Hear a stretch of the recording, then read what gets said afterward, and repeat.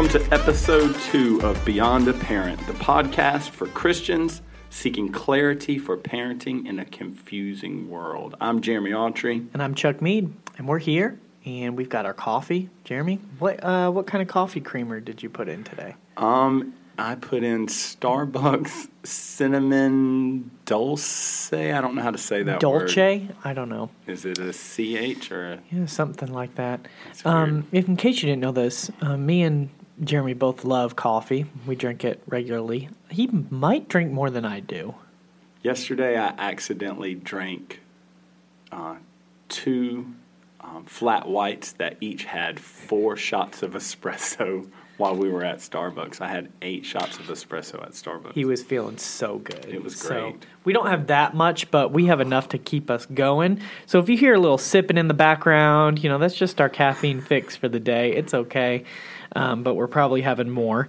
And we're glad to be back. And I guess this really is kind of our first full official episode, and we just kind of want to start off with the foundational thing about the gospel. And so think about this. What do we do when our kid comes to us asking about being a Christian or following Jesus? And I've mentioned this before. My son is 3 years old, and I'm just looking for opportunities to point him to Jesus, to point him to the Word. But I just think, what am I going to do when he starts asking me questions? Maybe some of you have already faced that, but what do we do? What do we say as parents in that moment? Because here's the deal. This is the thing.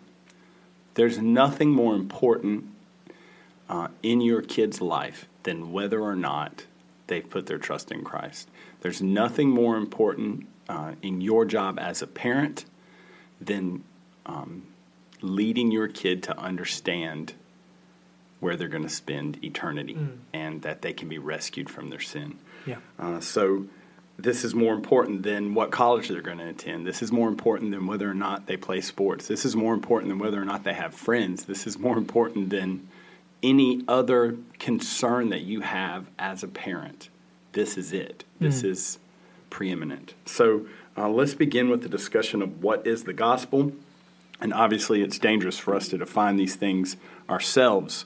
So we turn to Scripture, 1 Corinthians chapter 15. Paul says, "Moreover, brethren," in verse 1, "I declare unto you the gospel." Then he goes down into verse 3 to explain what the gospel is. "I delivered unto you first of all that which I also received, how that Christ died for our sins according to the Scripture, and that he was buried, and that he rose again the third day according to the Scriptures." This is the gospel, that you are a sinner. Your kids, nobody needs to tell you this because they live in your house. They're sinners, and Scripture says they deserve an eternal punishment because of their sin. But God loves them so much, he sent his Son, Christ, to rescue us. God loves us. Christ loves us so much that he took our punishment on the cross. They killed him. The reason Scripture says he was buried is because that's important. He was literally, physically dead. They buried him, and 3 days later he got up from the grave, proving that he was the Messiah and he could rescue us. That's the gospel. When Jesus came early on, first thing he said was, "The kingdom of heaven is at hand. Repent ye and believe the gospel."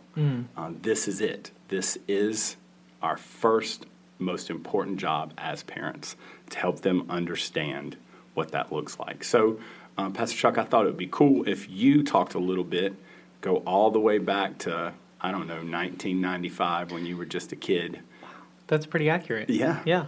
And tell us about your salvation. Okay, so I guess just so everybody knows, I'll share mine, and then in the next episode, we're going to dive into Pastor Jeremy's salvation testimony. Like a cliffhanger. Yes, you'll just have to tune in. It's funny, Jeremy, because when people share their testimonies, and we do this a lot in student ministry, and I have some people who come in and share, and they got saved later on in life and just have all this, and it's like, oh man, that testimony is just powerful. Like their life was a wreck. They were they were spun out on drugs or whatever, and God just dramatically saved them. And then you have other people, and I'm like, hey, to adults, can you share your testimony? And they're like, yeah, but I mean, there's nothing really to share. I'm like, I got saved at a young age. I'm like, and we've got to get over the fact that, like, every single time someone moves from death to life, puts their faith in Jesus, like, that is incredible. That is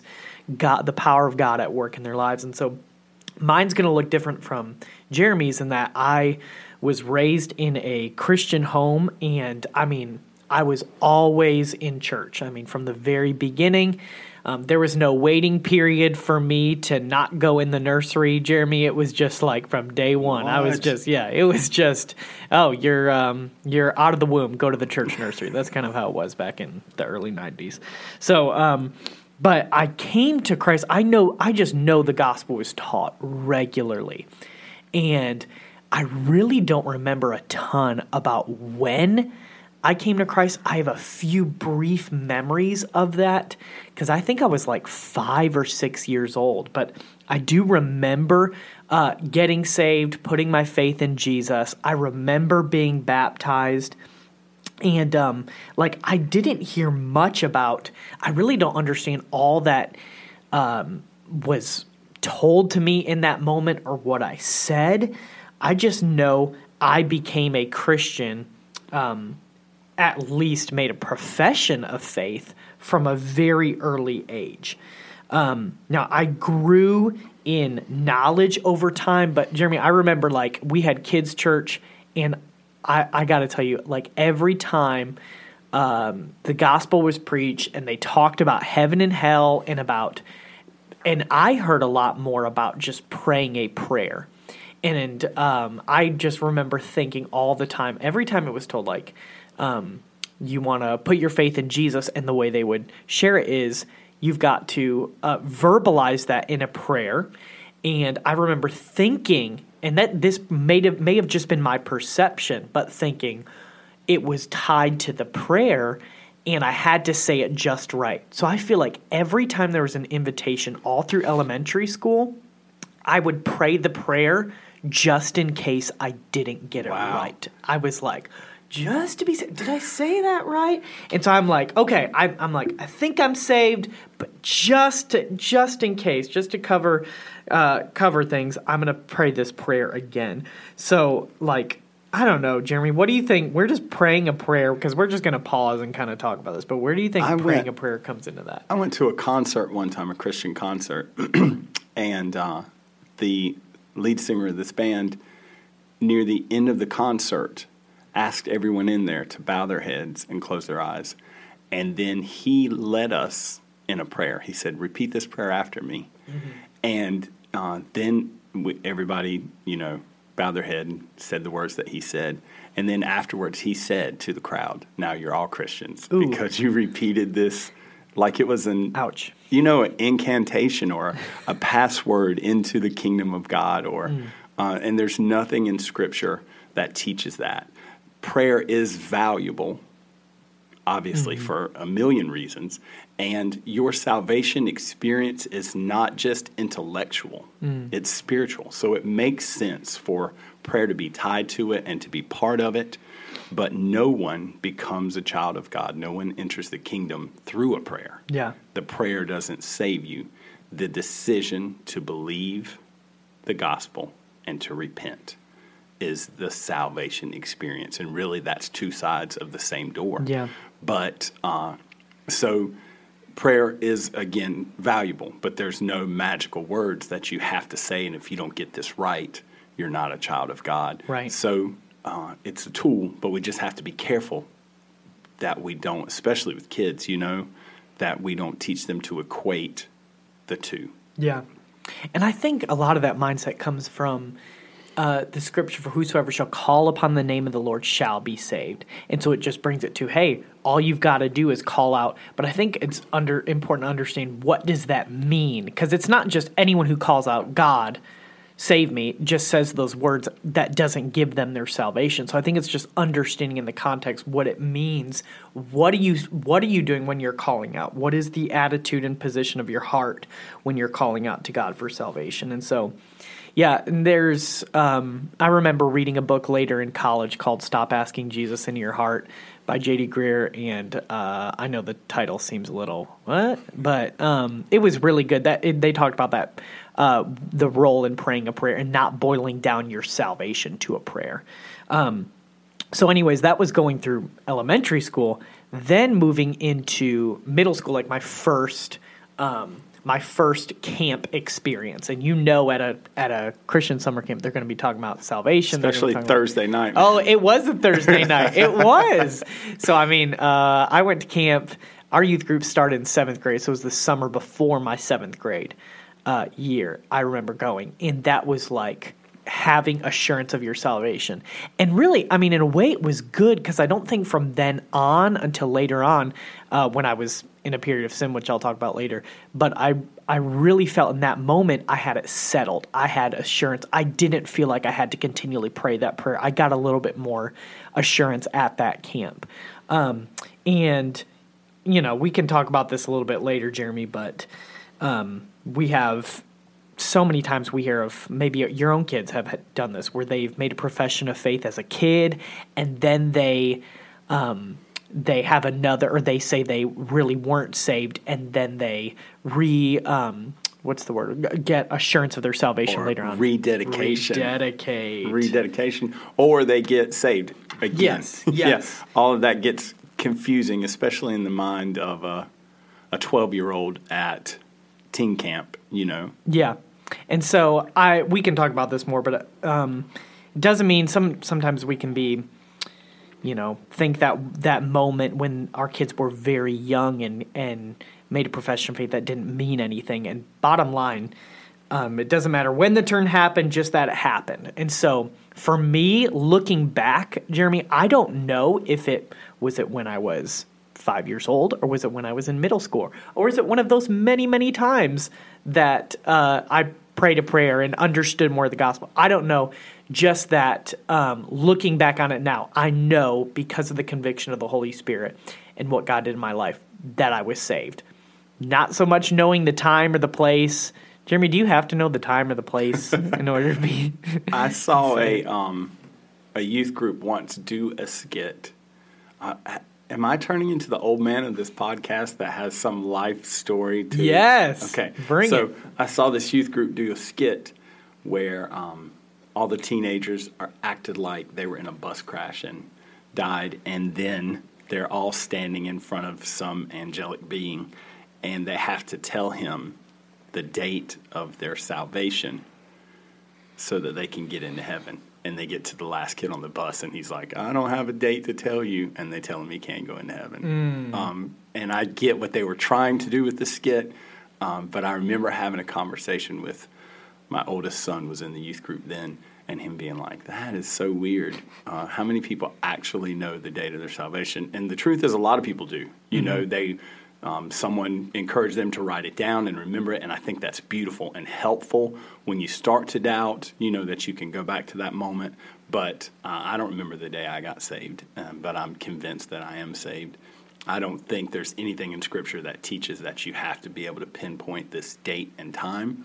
I think to say that doesn't mean this is important. This is what I think. This is 100% true. Scripture teaches us that to say that you don't have to remember the date and time doesn't mean that there wasn't a date and time. Your salvation experience is a moment in time. It happens. Boom. You were lost, and then you became a child of God. You were in darkness, and then boom, you were in light. But the process leading up to that is a process. And then after you become a child of God, your sanctification is a process. Yeah. So the drawing of the Holy Spirit, God the Father drawing us, that is a process, and it's not instantaneous. And you becoming a mature Christian is a process and not instantaneous. And those are both important concepts for us to remember as parents.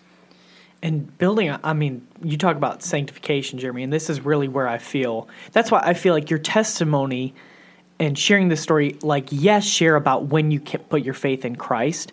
And yes, we believe you are saved in a moment. It's not salvation doesn't just come over a period of time. There is a moment of salvation, but really our sanctification is a big part of our testimony. And that, for me, is what I experienced, because when I was moving into middle and high school, I truly believed I had a desire to follow God. The Holy Spirit was in me. And even in that period of time, I surrendered to ministry. I was very much, I wanted what God had for me, but I wasn't walking as closely with Him in a relationship. That was still part of my sanctification that was unfolding. And it kind of came to a head when I literally go off to Bible college, Jeremy, my freshman year, and I'm going and taking all these classes, but it's really just knowledge, and I do not have a close relationship with God. And I really, towards the end of my freshman year of college, I just had disappointments, and then I just had a period of just straight up rebelling where I knew I was living in sin, and I was turning away from God completely and just basically just being a straight up hypocrite. And I remember there were moments just doubting, am I even really saved? How can I continue on in my sin without repenting? And looking back on it later, it was clear to me. I was experiencing conviction, but I was grieving and even quenching the Holy Spirit in my life. And I, looking back on it now, I probably couldn't have understood it then in the moment, but I truly believe I was a Christian, but just totally running from God, and He was drawing me back, pulling me back, but there was resisting there. So you probably deal with this question, Jeremy, a lot, but knowing someone, how do we know when someone's truly a Christian and not growing, or maybe they've never truly repented and believed? That comes up a lot. Yeah. How do we handle that? Let's clarify this. Chuck and I both are convinced that the Bible bears out that once you become a child of God, you are eternally a child of God. Yes. So you may be listening to this and have a different perspective on that, and that's okay. There's still plenty of room for us to agree on things and for you to glean something from what we have to say, but that's definitely the biblical position that we take and we think is true and right.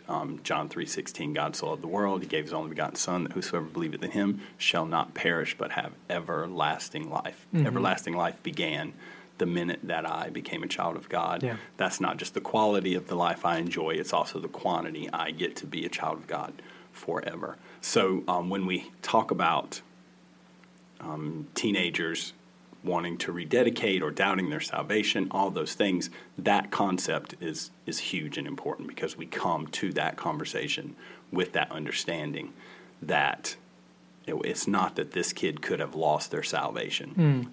Either they were saved before or they weren't.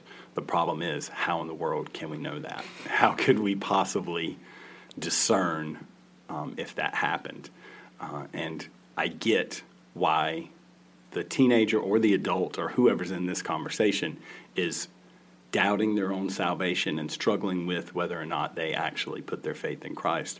But it's even harder for us to know, the people on the outside of that. We're not in their heart, we're not in their mind. We don't know what they believed before. So it's impossible for us to know. But the Bible does teach in 1 John some indicators of whether or not you are a child of God. Chuck talked about the conviction of the Holy Spirit. Lost people don't experience conviction like Christians experience conviction. Loving the Word of God, loving fellowship with other Christians, things like that don't come for lost people. Those are things that are only true of the children of God. So you can have those conversations with a person, but also at some point, trying to turn it into an intellectual exercise is dangerous. Usually if I'm talking with a kid, which is my professional role, the conversation becomes, let's talk to God about this. And I encourage the kid to just have a conversation with God, and we can trust Him with this. A kid can say, or an adult or a teenager can say to God, I'm not sure. I'm struggling with my relationship with you, but I want you to know that I trust you to save me, and I'm turning to you, and I want to follow you. And if I'm not a child of God, I want to be a child of God. A prayer like that isn't sinful Yeah. if you are already a child of God, but it also is a solidifying in your own mind of what you believe and the relationship you want to have with Christ. That would be a salvation experience if you didn't already have one. Yeah. Chuck, you probably deal with this way more than I do, working with teenagers and experiencing Thursday night at camp every year. Is there a danger if a kid is not a child of God? I don't know. I'm having this conversation with someone. They may be saved. They may not be saved. Is there a danger in me explaining to them that maybe they are a child of God? I mean, I think when it comes down to, I want to be very, very cautious because we don't know somebody's heart. So I would be more cautious for someone to get their assurance of their salvation from me telling them they're a Christian. I would almost just say, hey, like pointing to like 1 John, like you said, pointing to, hey, these are evidences of, what it means to be a Christian. Not that we're going to be perfect here, but do you see these at work in your life? And if not, like, go to God about this, kind of putting it back on them. I would ask the question, do you see these evidences? Instead of me saying, hey, I see this, this, and this, so you're probably a Christian. And again, like I would just go back to, we can't see their heart, so I would want to be cautious.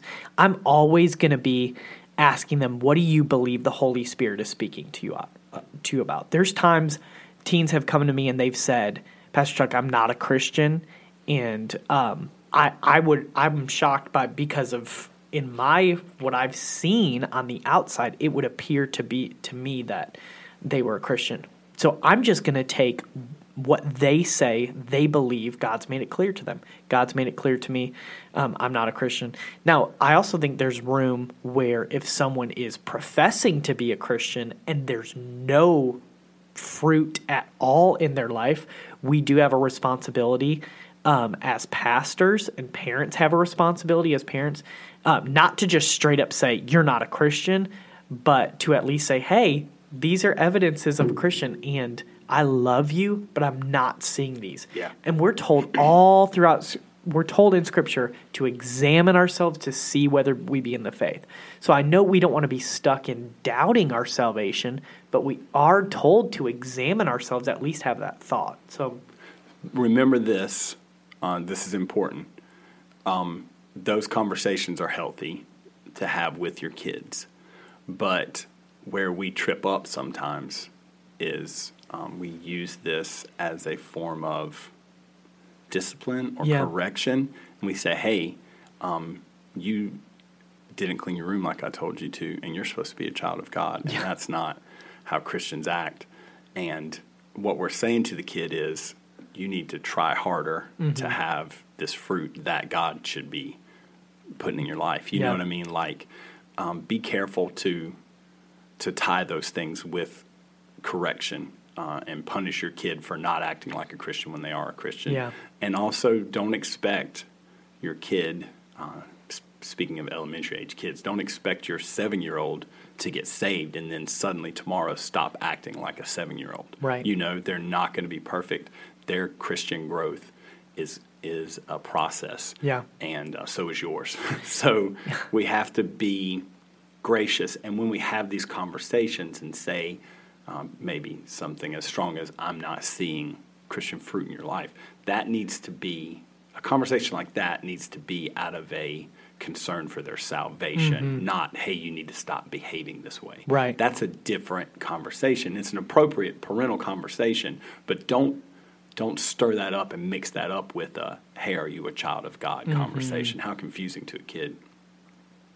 Yeah, and I think too, Jeremy, with that, and we're probably going to talk about this more and how the gospel affects all of our parenting, but just what I tell our teen workers, because there's times, and you know this, like, your kids are going to get on your nerves, and I tell our workers, sometimes teenagers are going to get on your nerves. They're going to just act like punks.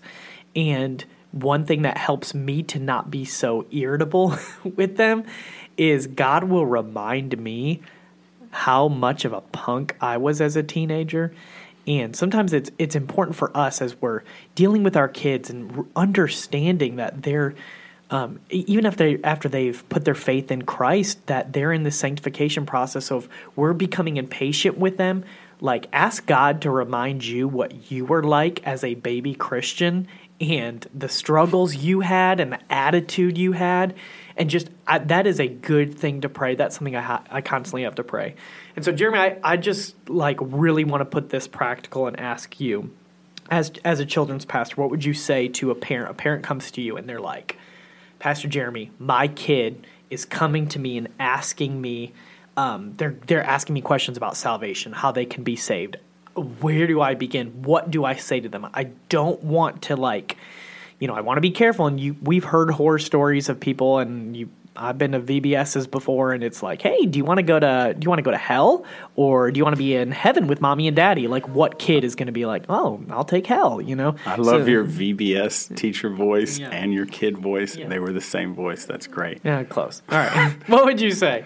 Okay, so we didn't plan it this way, but kind of the buzzword of this podcast has been process. Mm-hmm. Once a person becomes a child of God, their sanctification is a process. It's important to remember that. And if there's doubt during that process and a need to rededicate and even a second salvation experience, in air quotes, all that's fine. Mm-hmm. And something we shouldn't be afraid of. But salvation itself isn't a process, but the drawing and the leading up to that moment is a process. Mm. It's important as a parent to know where your kid is at on that process. We read 1 Corinthians chapter 15. It kind of lays out these 3 points that we need to understand about the gospel. And your goal as a parent is to make sure your kid understands those points. Mm-hmm. We cannot force our kid to make a decision to repent and believe. We can't even truly know if they've made a decision to repent and believe, but we can know if they understand these truths. So the first place to begin when your kid is asking about going to heaven or becoming a child of God or any of those things isn't, hey, let's hurry up and pray a prayer and ask Jesus into your heart. I think the place to begin is at this intellectual exercise. Let's make sure they know and understand these gospel truths. First of all, that they are sinners. They need a Savior because of their sin. This isn't just a matter of I need to be rescued from hell and I'm not guilty, I just don't want to go there. This is a matter of understanding their lostness and need of a Savior. You can't believe that Christ died in your place if you don't believe that you're guilty. Mm-hmm. So the first step is understanding that they're a sinner. And it's hilarious. I talk to kids constantly, and I'm like, why do you need a Savior? I don't want to go to hell. I don't want to, be punished or whatever. And then I say, well, did you do something? Have you sinned? Have you broken God's rules? And some kids are like, no, I never have. And I'm like, wow, you're the world's first perfect person after Jesus. So in that moment, when a kid says that, would you just cut off the conversation and be like, okay, you're not ready for this?